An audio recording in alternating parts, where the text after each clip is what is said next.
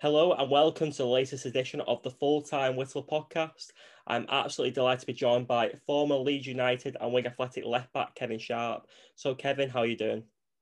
Good, thanks, Jay. Yeah, how are you? All good. I'm great and thanks so much for joining me. So first and foremost, it would make sense to start this conversation where it all began. You started your youth career at the French club AJ Auxerre. How did you end up your football career playing in France? Well, I was playing for England schoolboys at the time, and myself and a guy called Jamie Forrester were probably one of the few that hadn't been signed for an English club. And we played against France at Wembley, and they had scouts. Auxerre had scouts watching some of their players who were playing for France against us, and we impressed. And the scout after the game made contact with my parents, my father, and invited us to go along and really go out there and have a look at the setup. And Auxerre was one of them clubs where it was renowned, certainly European wide, and developed to be worldwide at creating some of the best young players and producing the best young players in their first team and allowing them that chance and giving them that opportunity. So naturally, hearing these sort of things, we were I certainly was interested in going out and having a look and seeing what it's like. So that's where it sort of began and went from there. And every sort of school holiday, if you will, we went out there and tried to mingle in with the players and get a feel of the place and the players and the staff and the club itself. It sounds brilliant. And as a young player, what is it like to obviously make the decision to go live away from home in a country where the language is different? You have to learn a new language. I imagine they are English speaking in France, but obviously it's learning a new language, a new culture at such a young age. Yeah, it was very difficult. When we eventually signed, I'd never taken. We had an option at school to take a language, and I'd never took any language. So, whereas Jamie Forrester had taken a language, so he sort of knew a little bit of French. I knew nothing, literally the basics, of hello and goodbye. So I was really thrown in the deep end. I mean, fortunately enough, and we're all a bit, ignorant to this. We rely on, others speaking English, and a lot of the French boys and the coaches spoke English, which was great. But I was thrown in the deep end, and I vaguely remember, well, I firmly remember doing an interview within like 3 weeks of arriving at Auxerre. It was live on their main channel on TV, and the manager Guy Roux insisted we did it in French, and I'd only have been there 3 weeks.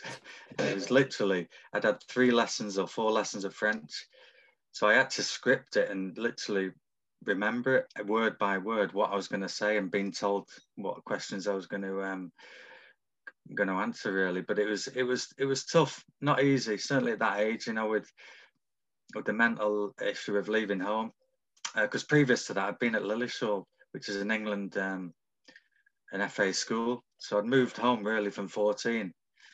So from 14 to 16, I was at Lillishall, and then I went straight to France. So I'd really, which Lillishall was based in Birmingham. My family were based in Lancashire, in Blackpool. So really, I'd left home from 14, which was quite difficult to deal with at the time. And the adjustments were hard, but the football was great. I couldn't complain on that side of it. You learn the game in France. How did you develop there, and what did you learn, which might be different to academies in the UK? Yeah, certainly. It was at that time. It was just before the influx of Arsene Wenger and the players he brought to England. So French football was really quite strong and dominant throughout Europe, and I developed untold. I was technically okay before I went, but I wasn't technically sound and on a level where I needed to compete at a better level.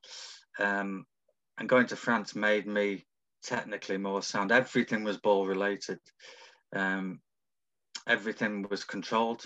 Your diet, your lifestyle, You were put into an academy. It was called the Pyramid in Auxerre. And you were watched daily. Your weight was taken daily. So all these things were literally what we're seeing now in England, and probably pretty similar to what Arsene Wenger brought to England with Arsenal and all the top players he brought over. But that was in Europe, and certainly in France. And what I experienced was it happened, a long time ago in Auxerre and probably a lot of other clubs in France for that matter. It was a really interesting concept to obviously go away and play in France with the new culture and environment. What do you miss about France, and what did you particularly like about living there?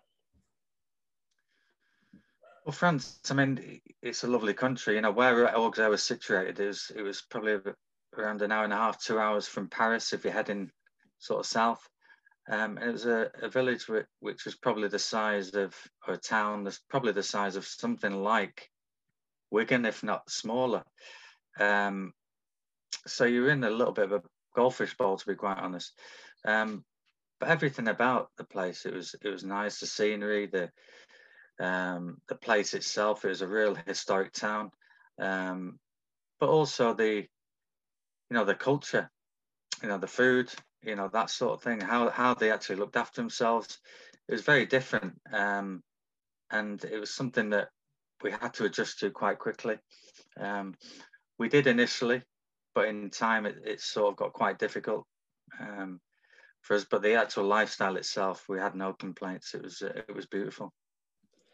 Obviously, you left France to return to England in 1992, joining Leeds United, who were then one of the top clubs in England. How did this move come about, and what did it feel like to be joining a club like Leeds United? Well, it came about. We were at Auxerre, and we were enjoying our time to a degree, and I became homesick. It's one of them things. I'd left home at, like I say, 14, and then it came to a stage where I basically went to the manager and said, "Look, I'm not enjoying myself at the moment. I need to be back in England." I was going back quite often actually within my time at Auxerre, playing for the England under-18s and meeting up with players. And I was missing that sort of, I don't know, camaraderie with the English boys. And it's something, and my parents and my family and all that sort of stuff. And all the players I've grown up with and friends. So it came to the stage where it was a head-to-head with the manager. And I said, "Look, I need to explore leaving." He didn't want me to leave. He offered me a lot of incentives, a new contract to stay, and it's just something I didn't want to do. So he basically put my name about to different clubs, and there was a fee involved. So basically, I had to go on a trial within these clubs. So Leeds was one of them, Everton was one, and Arsenal was one. So they were set up for me to go for a week. And then after each trial, the club would make a decision whether they wanted to sign me or not based on agreeing the fee. So I went to Everton first, really enjoyed it, loved it. Howard Kendall was there, some great players, loved the training ground, loved the club. But they're in a position at that time where he wanted someone to go directly into the first team, Howard Kendall, and I wasn't quite ready. So basically that sort of fell through. I nearly signed there. And then I went to Leeds the week after, and it just clicked. Everything just was perfect. The manager, Paul Hart, who was ultimately I was playing for in the youth team, was fantastic. Showed me a lot of care and affection, and also played the type of football I like to play. So he was really a big influence in me going to Leeds. And then the Arsenal obviously never came around because I've made a decision. I said, "Look, I'm not going to go to Arsenal. I want to sign for Leeds." And ultimately they offered me a deal to sign for Leeds. As a player, how important is it that the manager obviously shows faith and can clearly see that they want to work with you and help you grow and develop as a player, especially at a young age?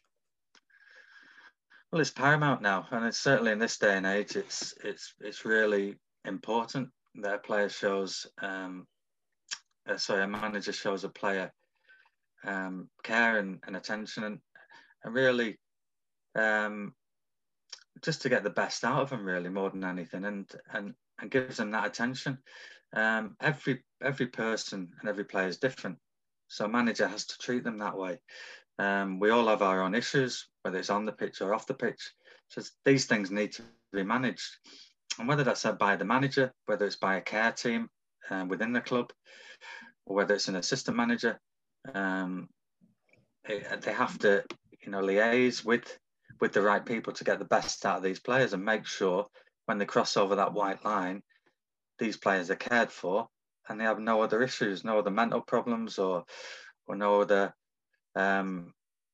side issues that they're worried to share about. And in order to do that, in order to get the best performance out of these players, this needs to happen, because you can't take your problems off the pitch on the pitch, because through experience, I've known it doesn't work, and you can't get the best out of a player. The performance levels suffer, and with their minds and their immature state of mind, they find it hard to deal with, and they find it difficult to combine the two and deal with the two. And you can only really explain that if you've been through it. But back to your question, the manager, yeah, certainly, along with others, are massively important to certainly young players as well. I think it's really important that you mentioned the mental health point, because in the modern day and age, mental health, the stigma has improved. A lot more people are open to talk about it. But back in the day where you were playing, was mental health a concept for footballers, or was it more of a case of get on with it, which was probably the approach back then? Because I know the phrase is "man up" used to get thrown around quite a lot. Yeah, it was, and it was basically deal with it as best you can, get on with it. I mean, my dad was, he's the biggest influence on my career, but he was always one of them. If I got a knock, get up, rub it, and run, and you'll be fine. And and that was, whether it be something I had an issue with, we didn't really go deep into anything. It was sort of, brush it aside and get on with it, and you'll be better for it, and be tough. But that was back then. Times change, and certainly have done since I was growing up. Now it's slightly different. Players suffer with things and deal with things a lot different. Now there's no right and wrong way. It was just eras for me. It was just how we dealt with things. It was certainly the same when I played under experienced players. It's exactly the same. They would give you a lot of stick, and you had to deal with it. You had to get on with it. But I can't see that happening a lot now, and I think there's a fine balance of the mental side, and it's you've got to tread careful with it, because it's a real serious issue at the moment, and it has to be dealt with in the right and correct manner. I think it is really important that you mentioned too that the mental health has a profound impact on a player's performances. Do you use your experiences as a player to relate to your clients? Because obviously you know how they're feeling, because if you're on the outside where you've never played the professional game or the academy game, you're not quite sure the pressure they're under and the environment they're in. Yeah, it's something I draw on, really, and it's one of the reasons why I got involved in the agency game. To be quite honest, it's I've had many, a lot of ups and downs, and more downs, to be quite honest, and for me to relate that to a lot of my clients now, when and if needed, I'd like to think it certainly helps. I've been fortunate to play with some of the best players that developed or have developed into in the world. But I've also, and some of the best teams, but I've also played lower down of the football pyramid. So I've been fortunate and less fortunate, throughout my career. I've had knocks, injuries, lack of form through my fault, reasons off the pitch, lack of form through reasons on the pitch, and problems, that I brought on myself. So I've experienced sort of every avenue of of being a footballer, and listen, in my early career, I'd like to say I was up there with one of the best there was in a period of time, in Europe. But I became a very average player, and it was through my own fault, through lack of probably discipline, through lack of professionalism, and probably through getting carried away of what level I'd achieved early on. But these are things I can draw on my experience and relate to a lot of the players myself, my colleague, look after within our business. Knowing what you know now about the footballing world, what would you do differently, and what advice would you give yourself as a young player? Good question. It's one where, because times are so different. I mean, the biggest mistake I made, certainly on in my career, was probably two. I probably shouldn't have left France, because my game was coming on very much and coming on tenfold, to be quite honest. Technically and physically, I was a far better athlete and player. But then on the flip side, I went to Leeds and was doing really well. And then again, Leeds had a fantastic team at the time. They just won the old League One, Division One, and then went into the Premier League. But they had Gordon Strachan, Gary McAllister, Dave Batty, Gary Speed, and they had Tony DeRigo. I was left back and he was in my position. I thought I should have been ahead of him. Now he was an England international. I should never have been ahead of him.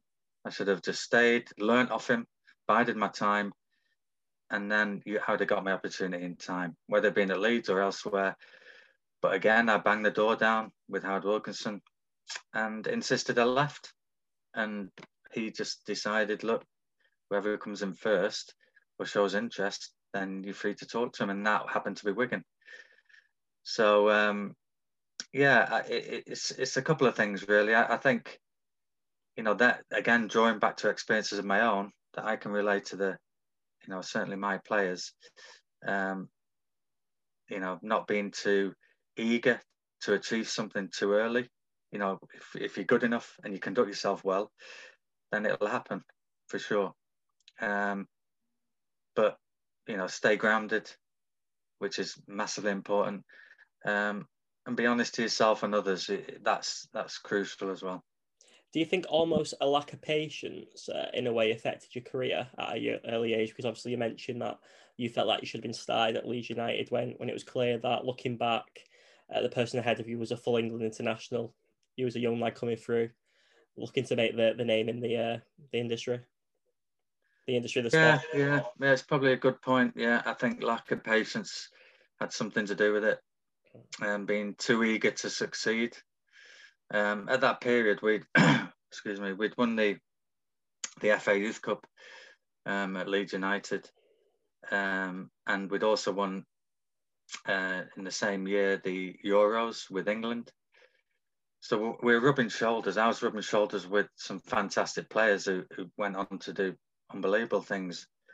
You had Gary Neville, you had Beckham, you had Scholes, you had Nicky Butt, Robbie Fowler's, all these type of characters, Sol Campbell, and I could see them progressing, getting opportunities early, you see, and probably playing more consistent than me. And that probably, I was looking at that thinking, well, that should be me, even though I was introduced to the first team quite early. But I wanted more, and I had this probably arrogance that I should be playing more. It was wrong. I look back now and I thought, I was an idiot at the time. What was I doing? And my dad tried to guide me as best he could. He was great for me.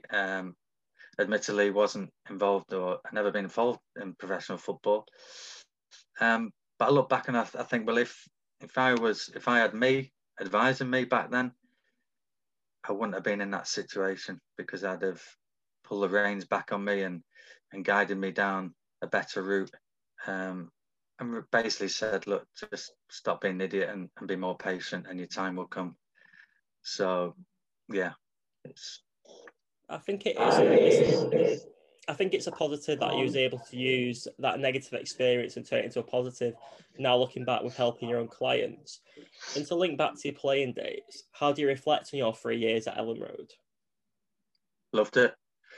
Absolutely loved it. Made some fantastic friends. I look back and say, right, well, if I hadn't have gone to Leeds and I'd stayed in France, like I said before, and I should have stayed in France, I've got, I've got 3 kids. That wouldn't have happened.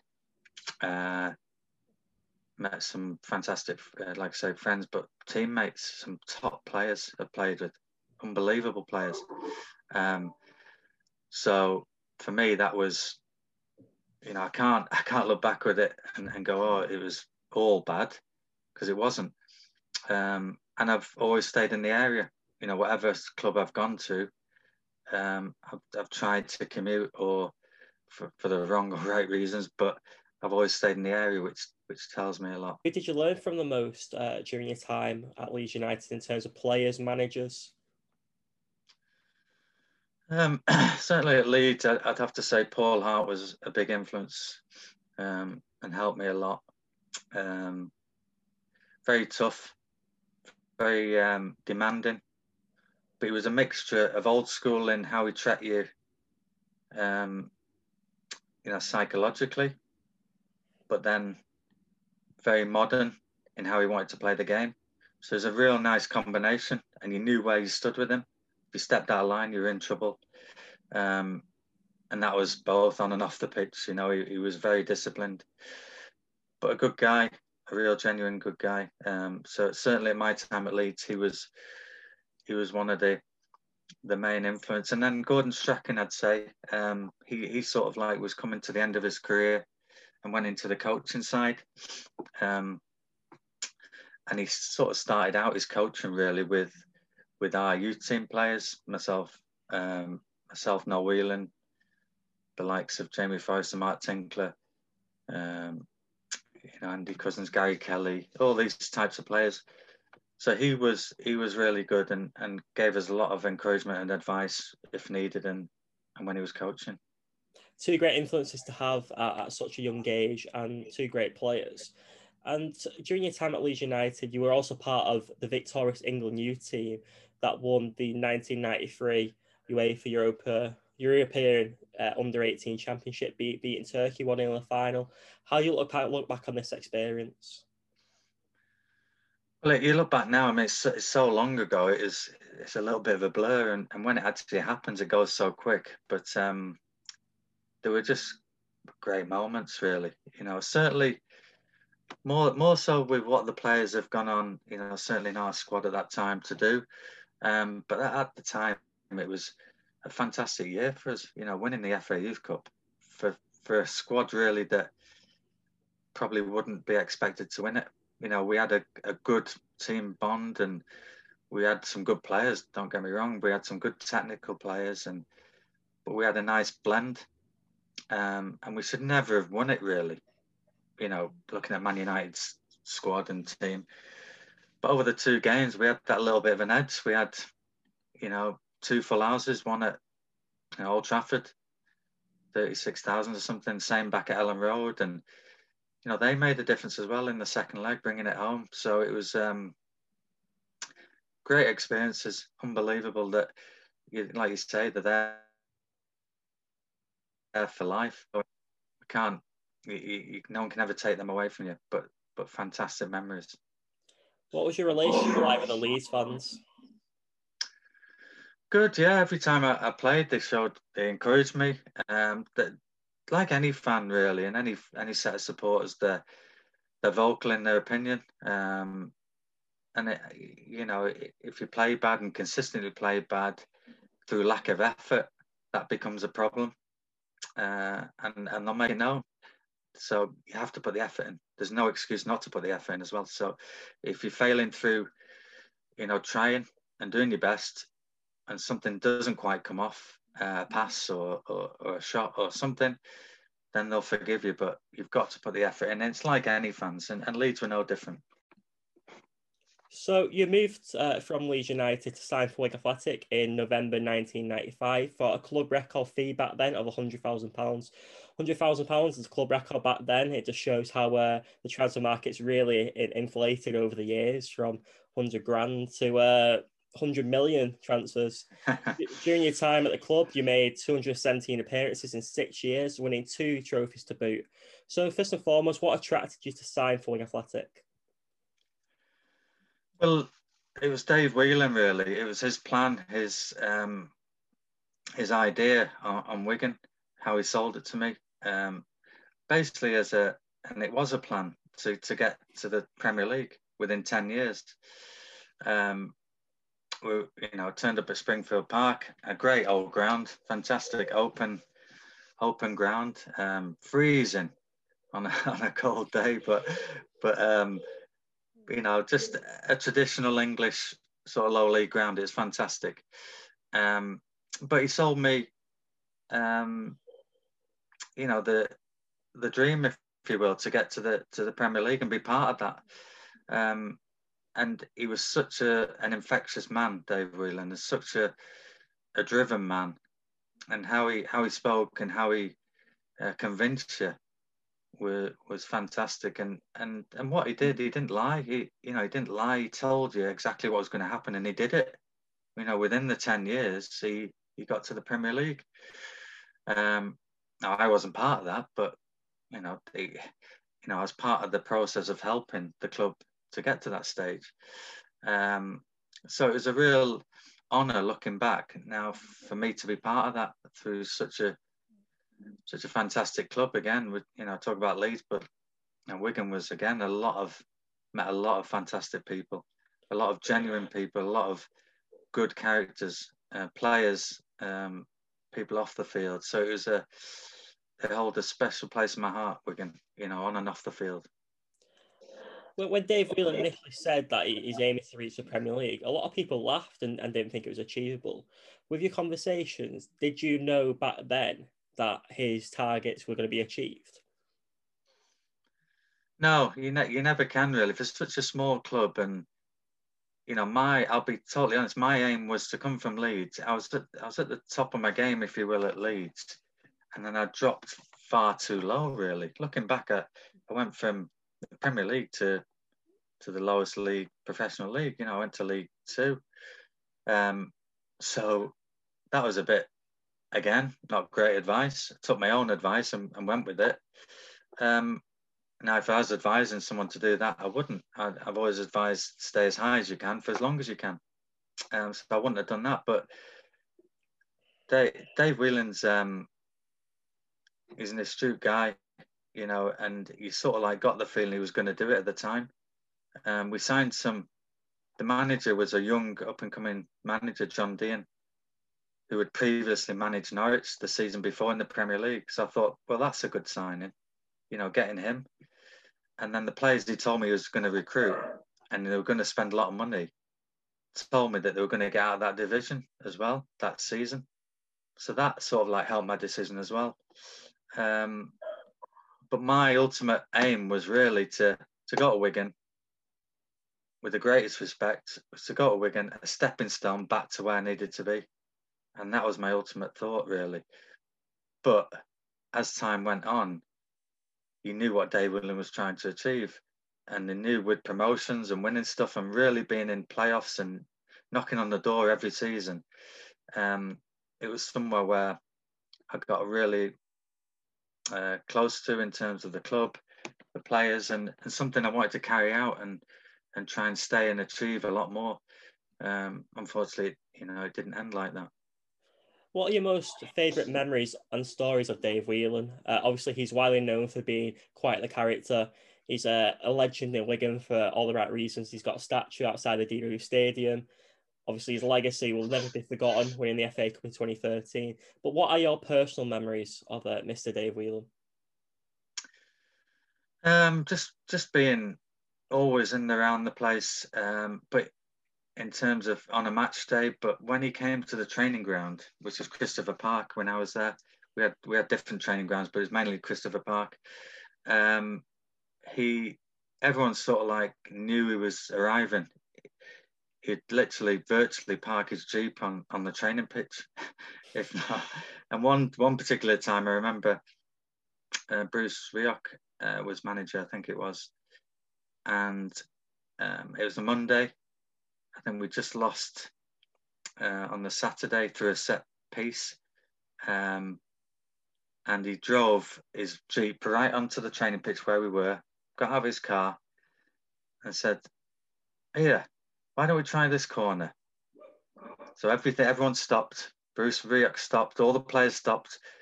He got me to go over to the corner flag with the ball. He said, "Just put it in there, and Jonesy head it in." And that's all he said. That's how we'll do a set piece and we'll win games. And everyone just looked in amazement. He got back in his Jeep and went back home or wherever he went. And it was like, you knew he was always involved, whether he was there or in the background. But just a massive influential character, which, looking at the club now, would love someone like him back involved for sure. You try the corner routine in the next game? We did, yeah. We probably scored, to be fair, but it was quite basic. It's normally in training, or you try something a lot more complex than that. But the way he sounded, and the way he did it was very basic, to say the least. But I'm sure we did, yeah. In 1997, you helped Wigan Athletic win promotion to Division 2. What are your profound memories from that very successful campaign? Got to be Springfield Park and the celebrations. Has to be. It was just, it felt like there was 100,000 fans there. It was that, the celebrations were unreal. It was that intense and that emotional. It was just off another scale, and it was just memories again. You never get back, but great to be a part of, and some great characters, great supporters, who have got, Wigan have got a hardcore of fans who are really loyal, really passionate, and really care about the club, and as they're showing now. And for them, it was special, and clearly, that day was remarkable, and something I'll never ever forget. You went on to win a piece of silverware at the club when you won the 1998 to 99 Football League trophy, winning against Millwall in the final. What do you remember on that special day at Wembley? Again, I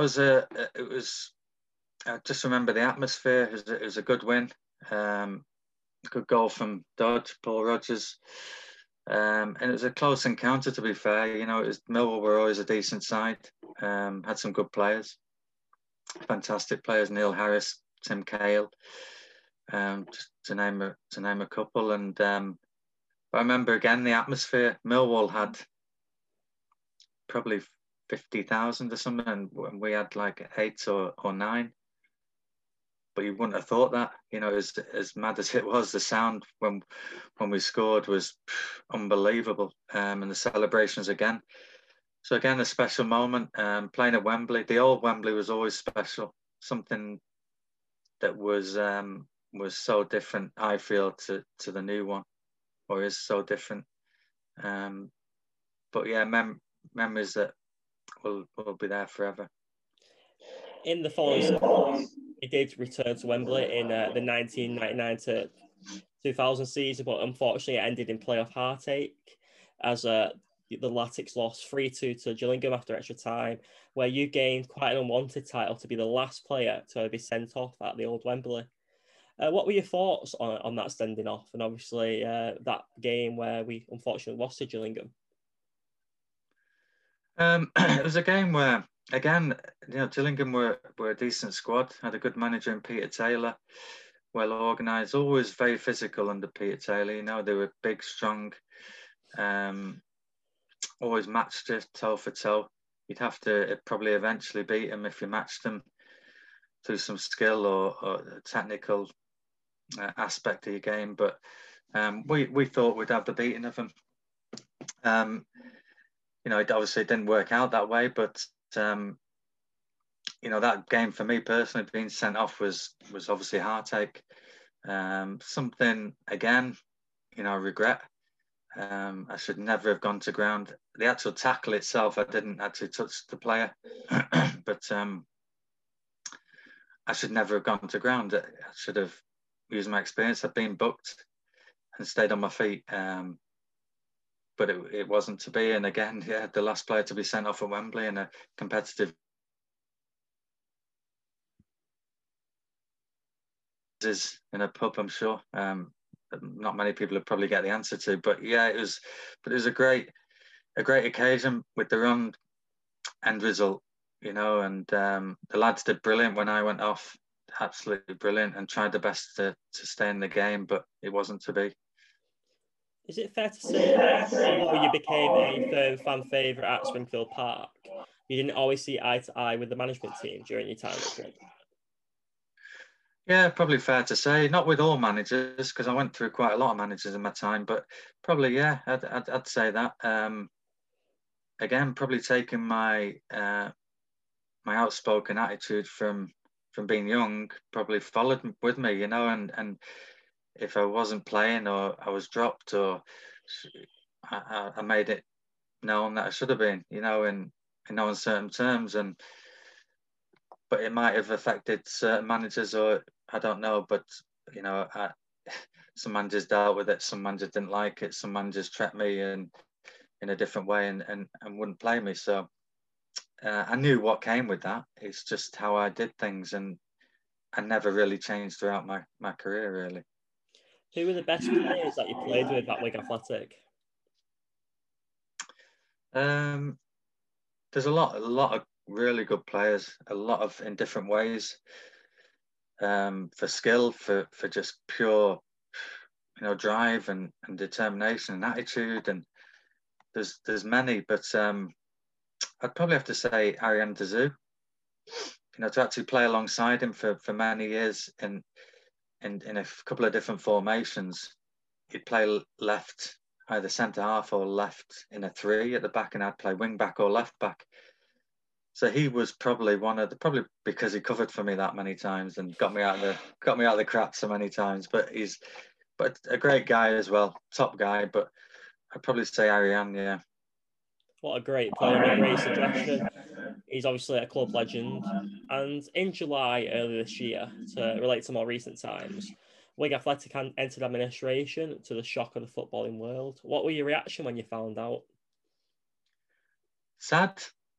I'd just say sad, really.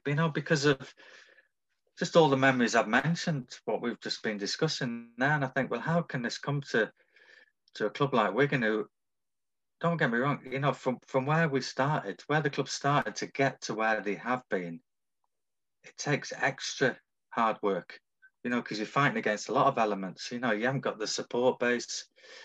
You're surrounded by, a catchment area of Liverpool, Manchester clubs, Everton, Blackburn, Burnley, Bolton, all these clubs that are huge in their own right. So Wigan fighting against that, and then to go into administration, it was really sad. And for someone to treat the club like that after all the effort and hard work Dave Whelan had put in was extremely hard to take. And like I say, Wigan are a club very close to my heart, and I still speak to a lot of people connected with the club. And it hurt me. It hurt me in a big way, and it still does. Seeing them, where they are now, I just cannot believe that there isn't someone out there who can really, take Wigan back to where they were, like a Dave Whelan, a similar sort of character, someone who's going to really get Wigan back on the map and where they deserve to be. At the moment, you're under Spanish takeover, but it's currently subject to EFL approval. Are you hoping that this could be resolved as soon as possible so Wigan can start getting back to where they were and going on that road to recovery? Well, it has to be. There's no other way. It has to be that way. It can't stay in the administrators. I'm sure now they're wanting to get things sorted out now and get out of the building, and there needs to be, a resolution there, and it needs to be not anyone. I know the Spanish, guys are in there, but it has to be the right people, and I really hope they are, because surely it can't get any worse, from what it's been. And I really generally hope that. Absolutely. We're all hoping for a happy resolution soon. To link back to yourself now and your career, since you've retired from football, after you left Wigan, obviously you went on to play for the likes of Wrexham, Shrewsbury Town, Hamilton Accies in Scotland. You've obviously retired and obviously transitioned into a football agent. How did that transition from a player and agent start, and when did you decide this is what you wanted to do? It was sort of like when I retired and when I'd finished playing. It was Graham Jones, yes, Wigan, good friend of mine. He was up at Hamilton at the time, and I was in between. I'm just thinking of carrying on playing or not, going into coaching. I didn't really know what I was going to do. So he said, "Look, come up here and play. Come up part time. Come up on a Thursday or Friday, play a game on the Saturday, and go back home." And that it was a few quid in my hand, and so I did that. So I'm forever grateful for Graham for doing that to me, and I'm still close to Graham. He's a good friend of mine, and it was then when I thought I need to, and it should have been far earlier than that. I always advise my players now to start whatever they're thinking of wanting to do in retirement, do it while you're playing. But I never did that. I just did it when it happened. And I had a couple of years out after Hamilton. I played part-time for a season. And then I decided I needed to do something. I got a call off a friend of mine, Martin Bradley, who was involved with a company called First 11 Sports, which is another agency. And he and Paul Masterton were there. And they asked me if I wanted to come and add my experience and knowledge to the business and try and recruit more players. So that's what I did. I did that, and we developed the business. They already had a client base of some good players throughout the leagues, and we added to that and developed the business into a stronger, better place. And it was a niche where I felt comfortable with, and I felt, it's the second best thing to playing, really. I didn't enjoy coaching. Tried it, dabbled with it, didn't enjoy it. I got my qualifications up to my B license, didn't really go for me. But this was something I really took to and really enjoyed, and sharing my experiences was something, and seeing people take that on board and bring into their careers is really satisfying.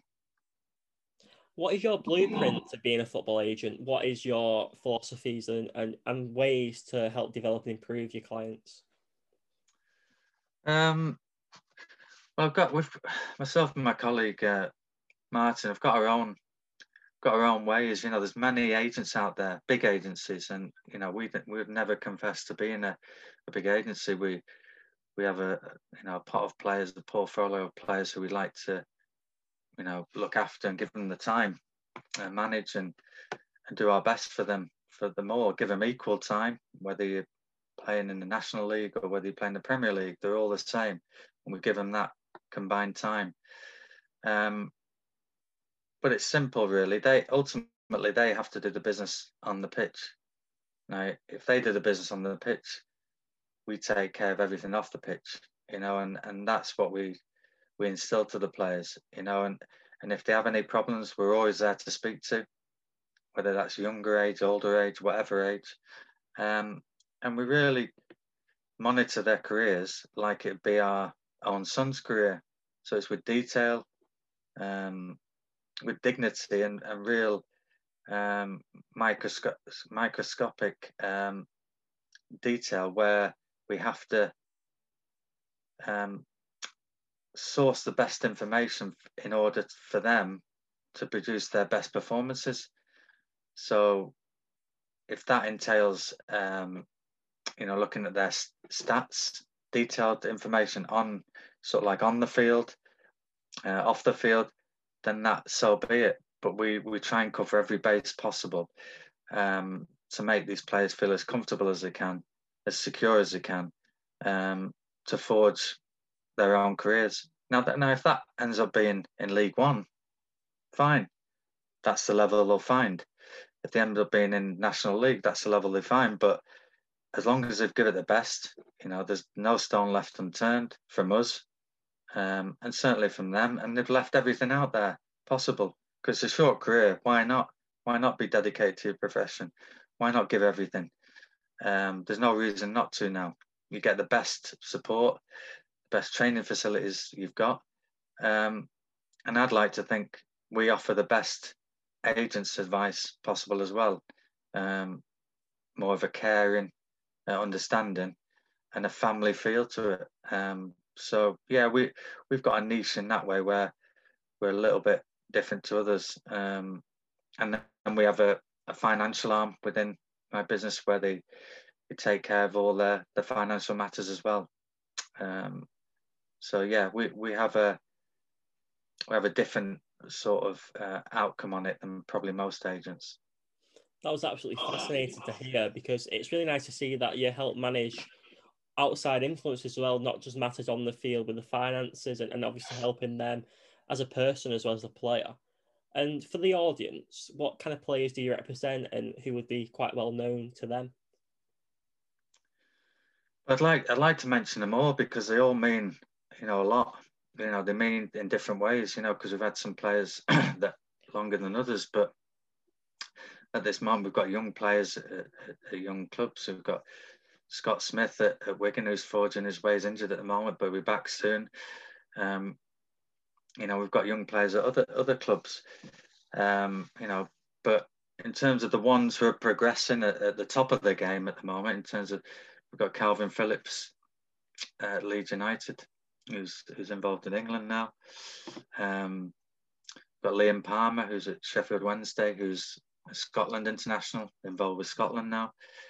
We've got an established centre half in Mark Beavers, who's played consistently at a really good level and a really good professional. So he's developed into a fantastic person and a professional as well. Tom Pearce at Wigan Athletic, great potential, unbelievable character and technical player, but needs more games. So we're looking at Tom as being one for the future, and hopefully with Wigan and getting them back to where they need to be. Lewis O'Brien at Huddersfield, a real top, developed into a top championship centre midfielder. Another one, great character, unbelievable intensity to his play, and engine as a midfielder, and great technical ability in terms of he can see a pass and create things out of nothing. So we've got an array of different players. Goalkeepers from Sam Slocum, who's at Notts County, another great character. Richard O'Donnell at Bradford, captain of the club.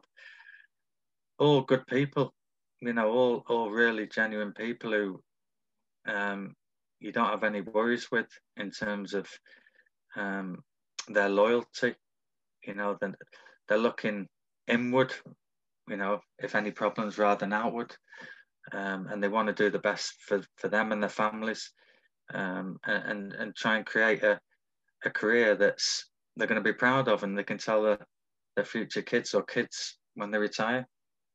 What an outstanding players. Obviously closer to home for myself, Tom Pearce, young Scott Smith, who obviously was the Wigan Athletic under-18s captain.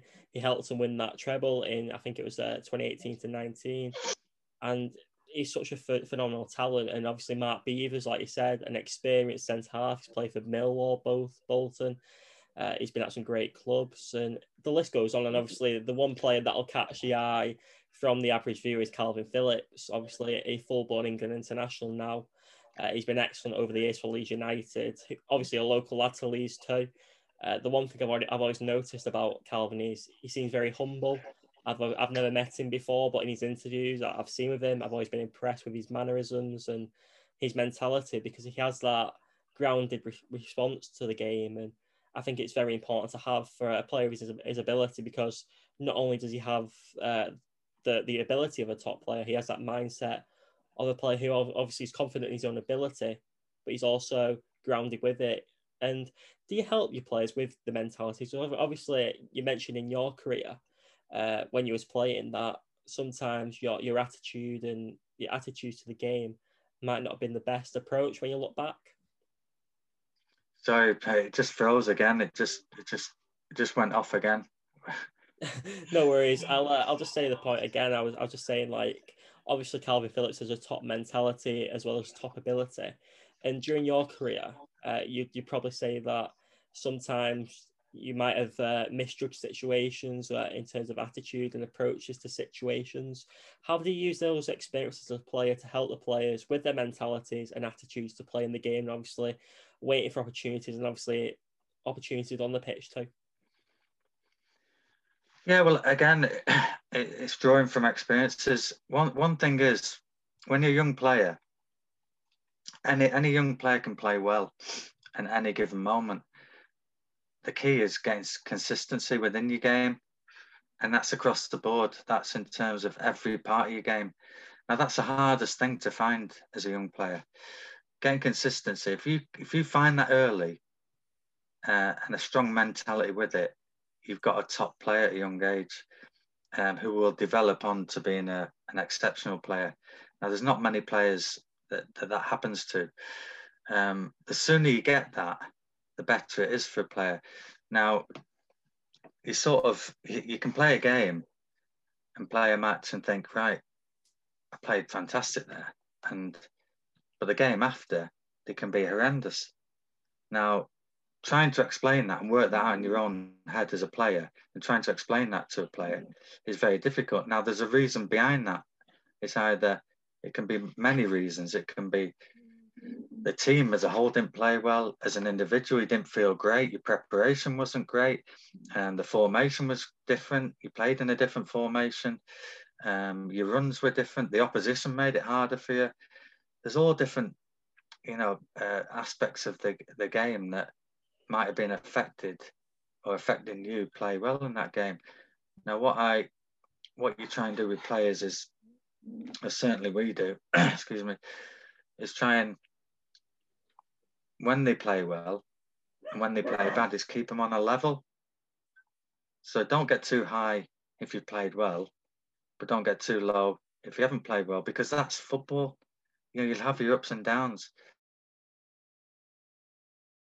But again, do as well as you can. Make sure it's not through lack of effort. Always learn from the game before, even if you played well, and always learn from the game before if you played bad. So there's always learning experiences to draw on. And always within the clubs now, the stats available for players. After every game, go and get them stats, go and get the video footage, see where you can improve, monitor your game, make it religion. Mate, that's your job. You've got a short career, make the most of it, and really try and get the most out of yourself, whether it be physical, tactical, technical, in every aspect of a footballer's life. Try and be as best you can in that short period. I think that's a great approach to the situation because you'll know more than most that consistency is an important thing in football, but for all the factors you mentioned, there's so much more to football that meets the eye, especially with outside influences as well as on-field influences. And obviously, one player that obviously I'm going to mention again is Calvin Phillips. What's it been like to represent Calvin and see his progression from obviously starting in the Championship with Leeds United to progressing to obviously into the Premier League and then becoming an England international, being recalled up by Gareth Southgate? What is it like to work with Calvin and how's his mentality? What is his routines and obviously what's it been like as not only an agent but as a friend to see his progression to the level he's got to? Again, that's the pinnacle, isn't it? Playing for your country is every player's dream. Certainly, obviously, who's English, within my stable, that's your dream. Of course, it is, and Calvin's done that. Calvin's like all the other players I've mentioned, just a grounded, down to earth character. His family are exactly the same. His mother, his gran, his brother and sisters, his girlfriend. He still lives in the area where he grew up in. He's still got his best friends from school, all the same best friends who he sees a lot. So nothing in his life has changed too much off the field, but on the field it's changed. So that's kept him to a level of consistent, you know. And we're on about consistency on the field. Calvin's lifestyle's changed, stayed the same, consistent off the field. So that's helped him a lot because he's got good people around him who trust him. So he trusts them, vice versa. And then he's got myself and my colleague who are always there for him, always offer our support. Again, you know, whether it's problems he's got off the field, whether it's problems he has off, you know, on the field, but we're always there.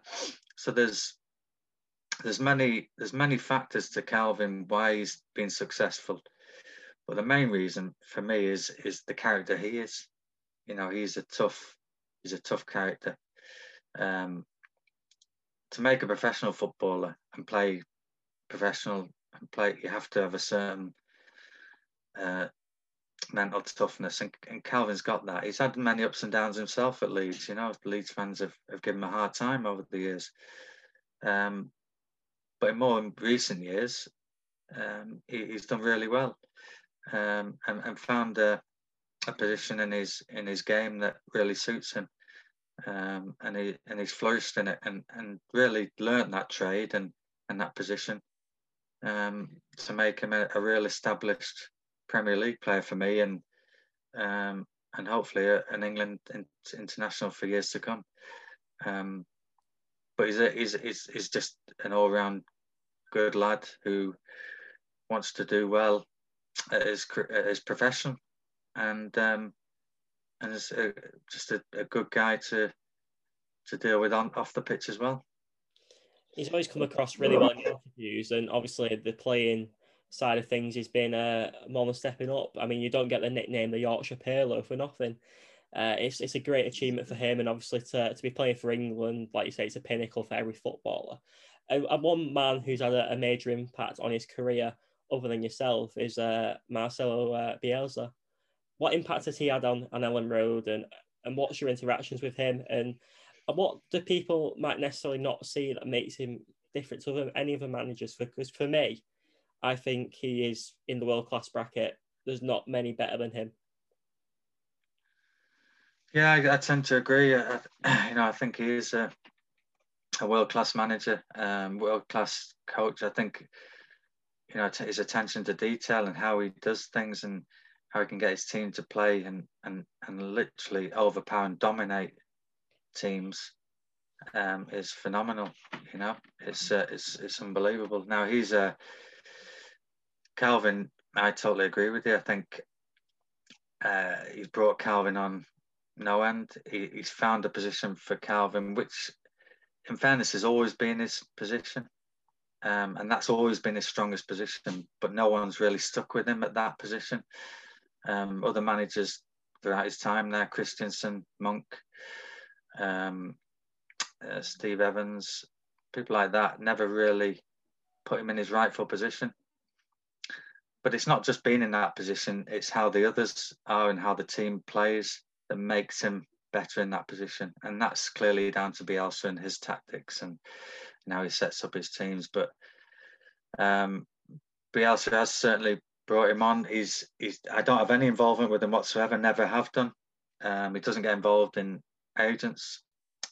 He clearly focuses on the team, the players, the squad he's got available. Everyone's, it seems, are exactly the same. He doesn't really get close to anyone by the sounds of it. He treats you all as, look, I need to get a result.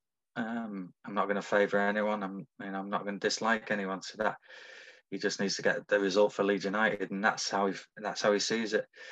So very unemotional, really. But again, if you're playing well, you're going to stay in the team, and if you do what he says and do it consistently, you're going to stay in the team. but under Calvin, he's done that. He's done that now under Bielsa for quite a few seasons, a couple of seasons now, and deservedly so is where he is now. And I wish him all the best. And I also want to thank you for your time today. It's been fascinating to hear from you, from both your playing days and obviously what you're up to now with the agent side of things. And I'd like to ask you one final question, and it's quite a big question for me because I feel like in football there's quite a bit of a misconception of agents, because when you look at the bigger kind of agents like your Renolas and George Mendes, there's quite a negative perception in the general media. What do you think about this, and how do you strive to change the way people think of agents? Because you obviously must see the stereotypes that agents are greedy, self-absorbed. Some of the accusations made on social media is quite harrowing towards agents, and I don't think this is the case, and I imagine you feel the same. Yeah, and it's difficult because you are tarnished with the same brush, unfortunately, in this game, and agents always have had sort of a bad name, bad reputation, whatever you want to call it. I actually don't concern myself with any other agents. I don't try and compete with anyone. What we do, again, myself and my colleague, we do what we feel we have to do to get players and help players and bring them on board with us. And if we feel that's successful and it works, then it clearly does. You know, up to now, touch wood, it's going to plan. We want to be more successful, and that's not necessarily financially at all. That is with players. Recommendations. Always good to get players off the back of your other players, fantastic, because you know you're doing a great job. But doing our own thing, we know what we have to do. Implementing that and trying to educate players is the biggest thrill, if you like, for us, and seeing them carry it through and coming out the other end as and being successful. So forming them relationships with the players and the families is paramount to us, because ultimately we know we can help them forge a career. And again, it might not be at the top league, but it might be at a League One level or the career. But that's their level, you know, and there's nothing wrong with that level. There's nothing wrong with the National League level. There's a lot of good levels out there, but every player finds a level and finds their maximum ability and a maximum amount of performance levels they can achieve. And if we can help do that and help keep them there consistently, have a long career, that's great. That's unbelievable satisfaction for us. So again, I'm not interested in any other agents whatsoever. Unfortunately, like I say, whoever does a bad job or does, you know, and they're in the media, fortunately, every agent's looked at the same, which is a shame. But I tend to not listen to that and get on with our own job. I think that's a great mindset. And it's been absolutely fascinating to hear from you, because the amount of honesty that you've shown it is really commendable. And I think it's going to be very useful for anyone who's watching, who's looking to become a football agent, because obviously you have both sides of the white line and the football field. And your experiences have really helped develop your clients. And it's great to see. And it's been great to speak to you today. I wish you all the best, and obviously wish all your clients all the best too, because obviously there's so many great players in the list you've mentioned, the ones closer to home to me, young Scott Smith, Tom Pearce, but overall as well, Calvin Phillips. Let's hope he continues his progression and becomes one of the first names on the England team sheet for years to come. But I'd like to say thanks so much for your time today. Thanks, Jay. Cheers, mate. Take care. If you enjoyed this episode of the Full Time Whittle podcast with Kevin Sharp, please feel free to like this video and subscribe to my YouTube channel. Thanks for watching. It's much appreciated.